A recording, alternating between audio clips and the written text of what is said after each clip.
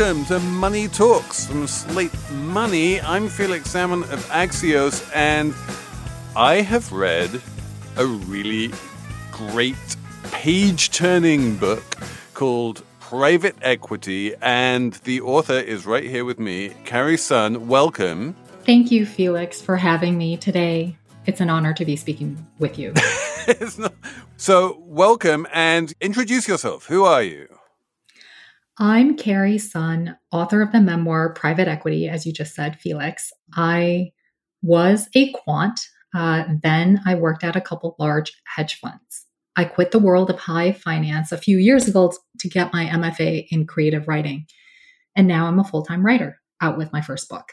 The book is called Private Equity. It's great.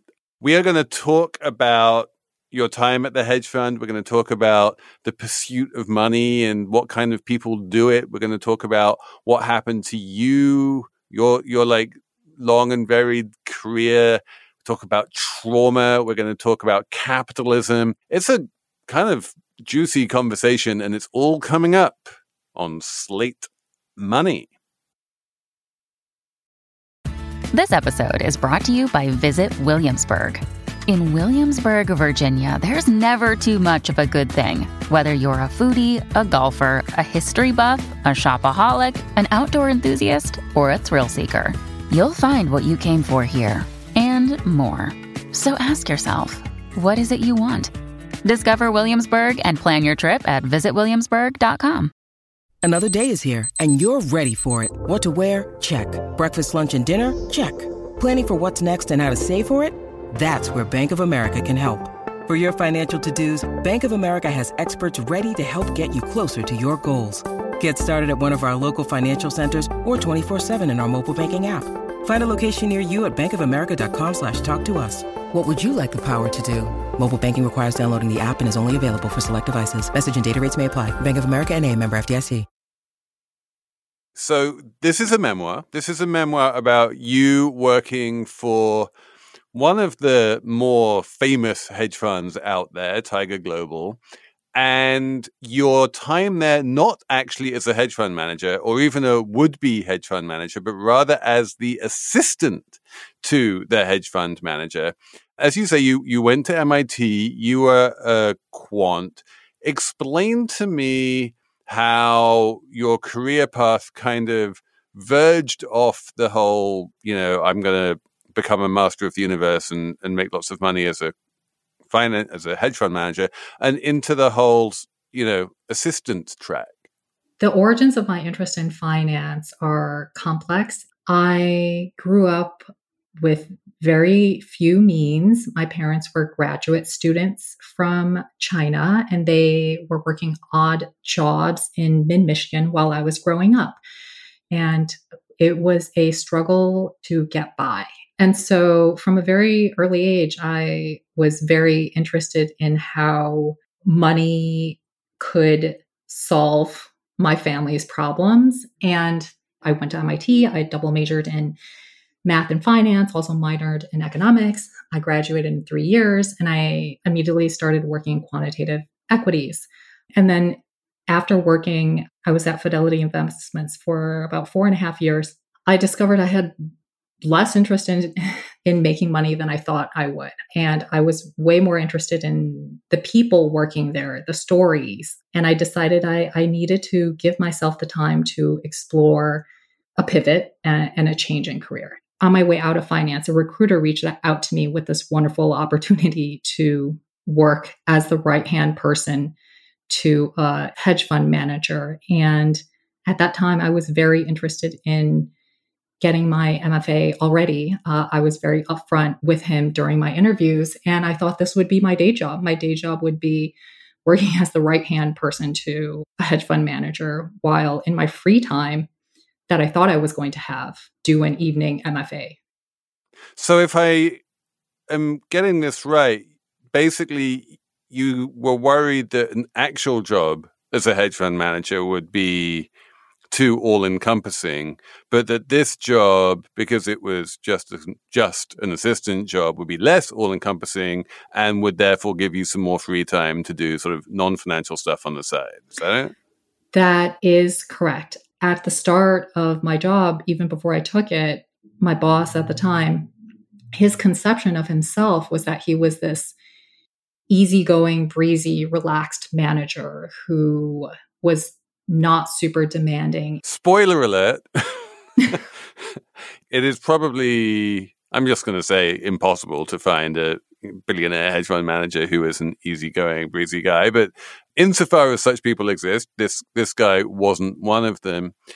And in fact, he seems to have been obsessed with running like a ludicrously tight ship. And despite having like an insane number of billions of dollars under management, having a really small headcount and working everyone incredibly hard. That's right. I think part of the working culture that he had instituted there was just an extreme lean staffing, that it was no fat, no flesh, just bone level staffing is how I felt. So what would be the reason? Why do you think that your hedge fund in particular was so obsessed with keeping things lean and making someone like you do a job that in any rational world would be done by like 4 or 5 different people? I think the fund I was at was so focused on returns, performance, to the point where, my boss didn't want to hear about any human dramas, any HR issues. There was not HR. So there were, he just assumed there would not be HR issues. If you don't have an HR department, then ipso facto, you can't have an HR department problem. Exactly.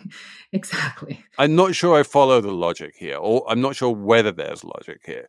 What is it about being understaffed that increases returns? If he wants nothing more than to maximize returns, why would he want to be understaffed? That is a great question. And I will put forth my answer, which is that I think he might disagree with you. I think he thinks he is sufficiently staffed, because I think he thinks that anything not, focused on returns and performance is just not worth it. I think that what we're really coming up here against is these hedge fund billionaires and their conceptions of themselves. This fund in particular just had an extremely lean idea of themselves. And, I think my boss at the time, he had really no idea of how much work goes behind the work for his entire life. He's been privileged from every step, from Montessori to where he is today. He just doesn't know all the tiny details and administrative, operational, like just all this work that goes behind producing what he sees as the finished product. So anyone coming to him, whether it be analysts or me, I was his one assistant, anything that got to him had to be absolutely perfect. And I think he just thinks that happens automatically. We have to take a break, but we'll be back after this.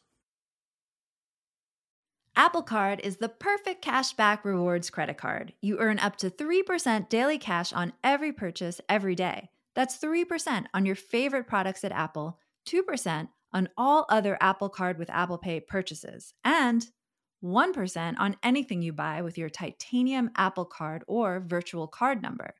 Visit apple.co/card calculator to see how much you can earn. Apple Card issued by Goldman Sachs Bank USA, Salt Lake City branch. Subject to credit approval. Terms apply. This episode of Slate Money is brought to you by Wondery, which is a podcast company, and it makes a podcast called The Best One Yet, and it is a daily podcast hosted by Nick and Jack, who serve up 3 of the most interesting business news stories every day and why you need to know them in just 20 minutes. Do you want to hear about the $100 wedding dress that saved Abercrombie, or which real tech acquisitions like Game of Thrones, or the one financial equation that can finally solve climate change? That's the kind of stuff you find on The Best One Yet. So be in the know this year by starting your morning with The Best One Yet every weekday. Follow The Best One Yet on the Wondery app or wherever you get your podcasts. You can listen ad-free right now on Wondery Plus. And for more deep dive and daily business content, listen on Wondery, the destination for business podcasts, with shows like The Best One Yet, How I Built This, Business Wars, and many more. Wondery means business. Has he read the book? Have you been in touch with him about it? He's super, super busy, so I haven't heard from him. I don't think he's read the book, and I hope were he to read the book, I feel that he would think that I portrayed both him and the industry in as generous and fair way as possible while showing all the difficulties I had with the working conditions there. I think that's right. I don't think there's anything in the book for him to get upset by. Nobody's perfect, but like by the standards of like rapacious hedge fund managers, he seems like a relatively kind of generous guy. He's constantly throwing ludicrously expensive gifts at you and giving you high salaries and telling you how good you are at your job and, you know, this kind of thing. And your job isn't easy, and eventually you give it up and achieve, you know, a measure of happiness in life that you didn't have in the job. But I don't think that he comes off badly. I don't think the fund comes off that badly. And I guess that's one of my questions, given that the fund doesn't come off so badly. Like, in what way is this an indictment of hedge funds and capitalism? I think fundamentally, I'm kind of trying to subvert there's a common trope of the horrible boss who yells and throws things and, you know, bullies their employees. There's also this idea of Wall Street as being, you know, full of partying and sex and drugs and alcohol, you know, and I wanted to take a close, hard look at what kind of this unsexy, mundane, day-to-day work is like. And for me, I mean, the problem is that if you strip away, you know, all the glamour and all the perks and all the money, there is just fundamentally this big power imbalance between employees and their bosses and employers. And when I told my boss about my burnout, he dismissed it and he didn't really believe me. And, you know, he told me I looked great, but beside that, which I felt like he was invalidating everything I was telling him about how I was feeling overwhelmed, he just couldn't accept that I was burnt out. Later, he told me that upon reflection, you know, this was several months after I had left, that 90% of my problem with my job, the setup, was due to my personal relationship at the time. So he kind of doesn't take any responsibility for my feeling completely, totally burnt out. So that's an interesting subplot in the book. You have this mostly off again, but occasionally on again relationship with a very rich boyfriend. And at one point, there's a marriage proposal and a quite explicit sort of rider to that proposal, which is like, if you say yes and marry me, then you will be fabulously wealthy and worth hundreds of millions of dollars, and you will achieve everything that people on Wall Street want, which is first and foremost to get rich. Tell me, like, did you want to get rich? Like, is that why you went into finance? At what point did you decide you did not want to get rich? Was it one of those things where, like, you wanted to get rich just by working rather than by marrying? Or was that the point at which you started feeling that money was not actually what you wanted after all? So because we really did not have much growing up, I equated money with freedom and stability. But after working at Fidelity Investments, you know, this was in 2006, I graduated. I was making six figures right after graduation, quickly making a lot more than that. I soon realized that money was more than anything I felt like golden handcuffs, and it was a trap. And so when I had met my boyfriend in the book, he had just quit his hedge fund job. He was also trying to change careers, and he was debating whether or not to go to business school. I was really shocked that I could be having this conversation with someone who felt like we're wrestling with the same questions and figuring out how to leave the world of finance. And ultimately, over the course of many years, he decides to go back into finance, and I decided to leave. And so our relationship just was no longer, because he also not only gave me an ultimatum, but I felt used money as a way of control. And so there was no amount of money I realized that anyone could give me, both in my personal life with my boyfriend, nor at work.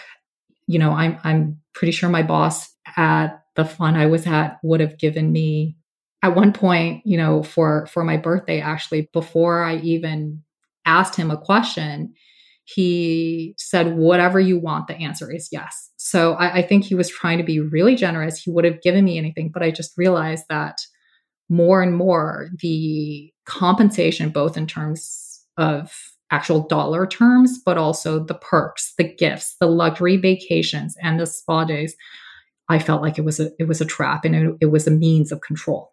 And is that the lesson you draw from the whole thing? Is that the message of the book, that money sort of winds up controlling us, and that, like, if we pursue it, like, we end up in deeply sort of fucked up places, and that we have to kind of free ourselves from its malign influence? I think my main message in the book is not necessarily that money is always good or always bad, but that what drives us toward money, which is often a very personal consideration. You know, I come from an immigrant background. I'm also a woman and Chinese American. What drives us toward our considerations of career and money, I think there might be room to challenge the capitalist logic of whether we actually need all the money to feel as secure as we do, both in terms of our identity and also our career. And I don't really fault anyone for making decisions because they need to support themselves, support their family, or just feel good about who they are. But I want my book to offer a framework for readers to project their own, whether hopes or dreams, but also insecurities about money, and question whether they are in the right situation for themselves. And I think I'm hoping to raise those questions with my book rather than offer any prescriptive answer on whether money is good or bad. Quick break, and we'll be straight back. When you need mealtime inspiration, it's worth shopping Kroger, where you'll find over 30,000 mouth-watering choices that excite your inner foodie. And no matter what tasty choice you make, you'll enjoy our everyday low prices, plus extra ways to save, like digital coupons worth over $600 each week. You can also save up to $1 off per gallon at the pump with fuel points. More savings and more inspiring flavors make shopping Kroger worth it every time. Kroger, fresh for everyone. Fuel restrictions apply. One of my other favorite hedge fund books, it's not really a hedge fund, but it's definitely a big fund, is Mary Charles's book about PIMCO, the Bond King. And PIMCO is also famously an incredibly hardworking place where no one has any kind of semblance of work-life balance. Everyone works incredibly hard and it's incredibly stressful. And there's this line in the book where people would just, people at PIMCO would hang out and would kind of jokingly, but not so jokingly, turn to each other and say, like, so why do you work at PIMCO and who hurt you as a child? It's just like the only people who can put up with this are like sort of deeply fucked up people. Do you, now that you're like happily ensconced in your world of being a full-time writer, do you increasingly find yourself being able to look at finance and Wall Street at a greater distance and go like, yeah, those people are not normal?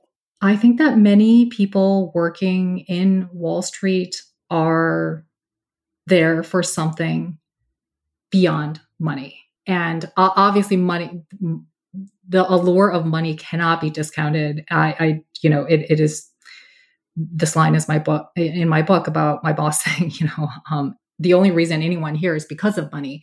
But I think what keeps people at a place in which there is this unrelenting and punishing intensity to the work is often something deeper and more personal. And I think that can be different for everybody. And for me, Felix, just to use your terms, like I had a very, very, very difficult childhood, and I had a difficult relationship with both of my parents. I don't like to use the word trauma lightly, but it is a term that my therapist uses to describe the way that I was brought up. And I think, at least in my story, intergenerational trauma was definitely a part of it, because my parents had survived the Cultural Revolution in China, and we came over right during the Tiananmen Square protests.